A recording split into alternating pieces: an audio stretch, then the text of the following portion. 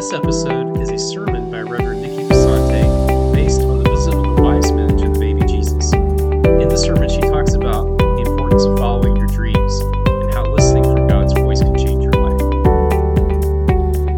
Happy New Year, everyone. This is a great time and a great excuse to reflect and move forward. A time where we till the ground of our memories from the past year, and either we plant the seeds to begin again, or we settle with the fact that this year is definitely going to be a compost year, or we move to another field where the potential is more fertile. It's on this day I have a habit of reminding friends that the windshield is bigger than the rearview mirror for a reason. The new year is a signal to break with business as usual. Time to clean out, move on, try again. I experienced this myself keenly on Thursday when I read Marvin's notice on Realm about how I was preaching on the Holy Family's exodus into Egypt, and I realized in that moment that the sermon I prepared was not on that scripture. That was on me. There it is. A change in plans. Time to break with business as usual. Time to clean out, move on, try again. That's the message. You know, the narrative of Jesus' early life in Matthew's gospel is very different from Luke's. In fact, each gospel tells Jesus' birth a little bit differently, if they even tell it at all. For instance, John and Mark, those two gospels, they don't even have a birth narrative. In John, the birth of Christ happens through the incarnation of the Word and with the creation of the cosmos. In Mark, we just meet Jesus as a grown man out causing trouble. In Luke, we have the shepherds and the angels and the Holy Family, and this scene, just these first 3 chapters, is the substance of musicals. Midway through only the 2nd chapter of Luke, we're already on the 3rd song. After having the pleasure of hearing Mary's Magnificat, Zechariah's Benedictus, and when Jesus is presented in the temple, Simeon offers up the Nunc Dimittis. It's tremendous. Matthew's rendering of the Christmas story, worthy of masterpiece theater, filled with sorcerers, dreams, angelic creatures, in the midst of a dynasty of familial power with a political tyrant at the helm, Jesus is born. And the lead-in to today's story takes place in the dark, windswept deserts and sand dunes on the back of camels as men from the east are in search of a foretold child. Because I prepared this sermon on the Magi, you're going to get a little. Today's story is nothing short of a textual masterpiece. The veneration of the Magi in the New Testament is unparalleled in any first century writing. Men on a great quest seeking a child foretold, a child that is a phenomenon of the stars. We imagine them clothed in lavish robes and perhaps impressive turbans. They're given the names Melchior, king of Persia, Gaspar, king of India, and Balthazar, king of Arabia. Others say they were descendants of Shem, Ham, and Japheth. These men were not kings, but magi, a Greek word used to designate a priestly class of Persian or Babylonian experts in the occult, utilizing mediums such as astrology and interpretation of dreams. They were thought of as magicians and sorcerers following the star, what is called the Fravashi. The star is the Fravashi, the counterpart of a great person. Today's stage is set in this empire when innocents from the east, these innocents naively asking Herod where the newborn king is. What? What? Just appreciate for a minute the terror that is King Herod. Another claim to the throne? The scripture says that Herod was frightened. One translation says Herod trembled, and that all Jerusalem trembled with him. Now, Jerusalem had good reason to tremble whenever Herod trembled, because it meant that the people were in for a shaking. Caesar Augustus said only partly in jest, it is better to be Herod's pig than his son. A master in the art of assassination, he annihilated the Sanhedrin, the Supreme Court of the Jews, further killing 300 court officers, then murdered his wife, mother-in-law, eldest son, and 2 other sons in his drive to keep the crown. Little fun history for you. So when the Magi comes searching for a child destined for his throne, Herod comes to a permanent solution, sending his militia to Bethlehem and murdering all the male babies up to 2 years of age. Change in plans. Matthew's gospel doesn't give us the babe lying sweetly in the manger with adoring shepherds and singing angels. Matthew doesn't spend time sentimentalizing the scene. Instead, we get the picture of a family on the run.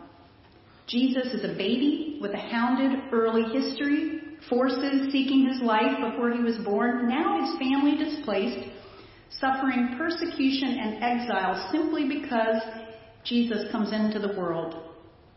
Jesus is mainly a refugee child, a fugitive, a most wanted person.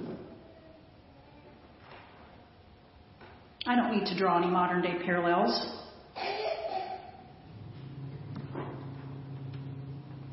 They do not have the opportunity to return home. They completely relocate in Nazareth.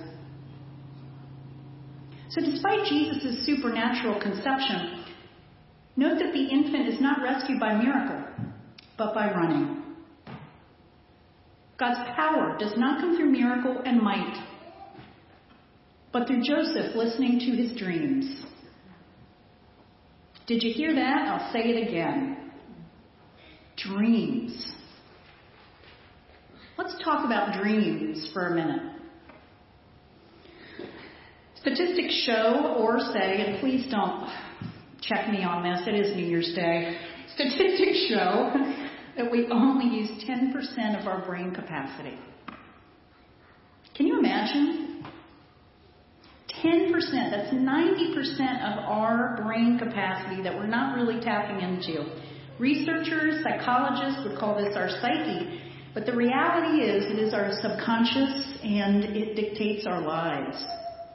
And how often do we dismiss the latent side of our experience, our oblique angles, right?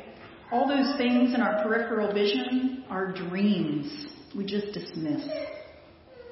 That book we want to write, the trip we want to take, the reconciliation we desire, the situation we'd like resolved. What are your dreams, church? What are they? Where are they? Or have you pushed them aside? Perhaps for when they're convenient? Did you know that Jewish people have long utilized dreams in their spiritual experience? Scripture is not only full of it, in a large sense, our world is created by dreams. This really came home for me when Marco and I took a trip to Italy to visit his parents.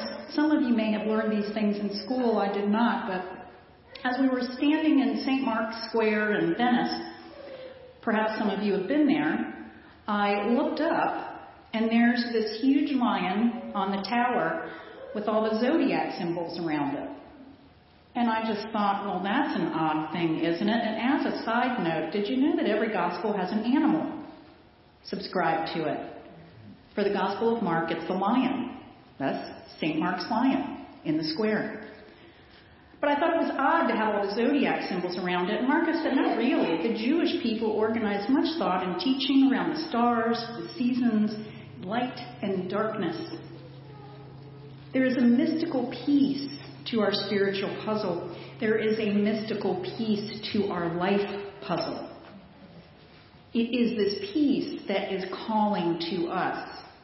The passage describes how Joseph, warned by an angel in a dream or nightmare, as it were, flees with the infant Jesus and his mother away from the murderous Herod to the safety of Egypt. How ironic, he is exiled to Egypt, not away from. And in fact, Joseph receives a divine command from an angel 3 different times in this brief story. It's a huge experience to compress down into just a few verses of Scripture. A divine command from an angel 3 different times in the story, in his dreams, and 3 times, what does Joseph do? He does what the dream commands. When was the last time God spoke to you in your dreams? And when was the last time you listened? What's funny is that God isn't even mentioned in this story. God is the active source of this phenomenon, but God isn't actually present in the passage. And so my question is, what is this thing that drives them? Whether it was Joseph or whether it was the wise men. What is this thing that pricks their conscience so severely that they must listen to their dream? What compels them? I don't know. But I will tell you, in utter humility, I have only heard that voice twice. And the first time, I think I was 25. And I'm an adopted child, and I met my biological family. And when I met them, I had discovered that my mother had died at the age of 43 from alcoholism. Now, I heard a very clear voice say to me quite clearly, Nikki, you can keep living your life this way, and this is what's going to happen. Or you can make a different choice. And I heard that voice, and I ignored it for 10 more years. Denial was a beautiful thing. And then one day I heard the voice again. Marco and I are living in Oregon. We had this beautiful 3-story townhome. Our main living floor had a balcony that looked over the parking lot. And for those who don't know, I'm fairly open about it. You know, I'm an alcoholic in recovery. I had my alcoholism scheduled perfectly. I would go to work. I would come home. I would drink. My husband's a chef. I would pass out and I would wake up. And he never knew. Right. One day I heard a voice tell me that one day when my husband came home, he was going to find me dead because I had fallen off a balcony. And it wasn't long after that, as the Irish like to say, I stopped suffering from the thirst. Epiphany means a revealing. The definition of epiphany is a manifestation of a divine or supernatural being. The more we listen to the voice, the further we will be equipped to follow it. And the problem is you cannot settle for mediocrity and peace when you have heard the voice. Once you have heard the message once you have dreamed the dream, there is no rest.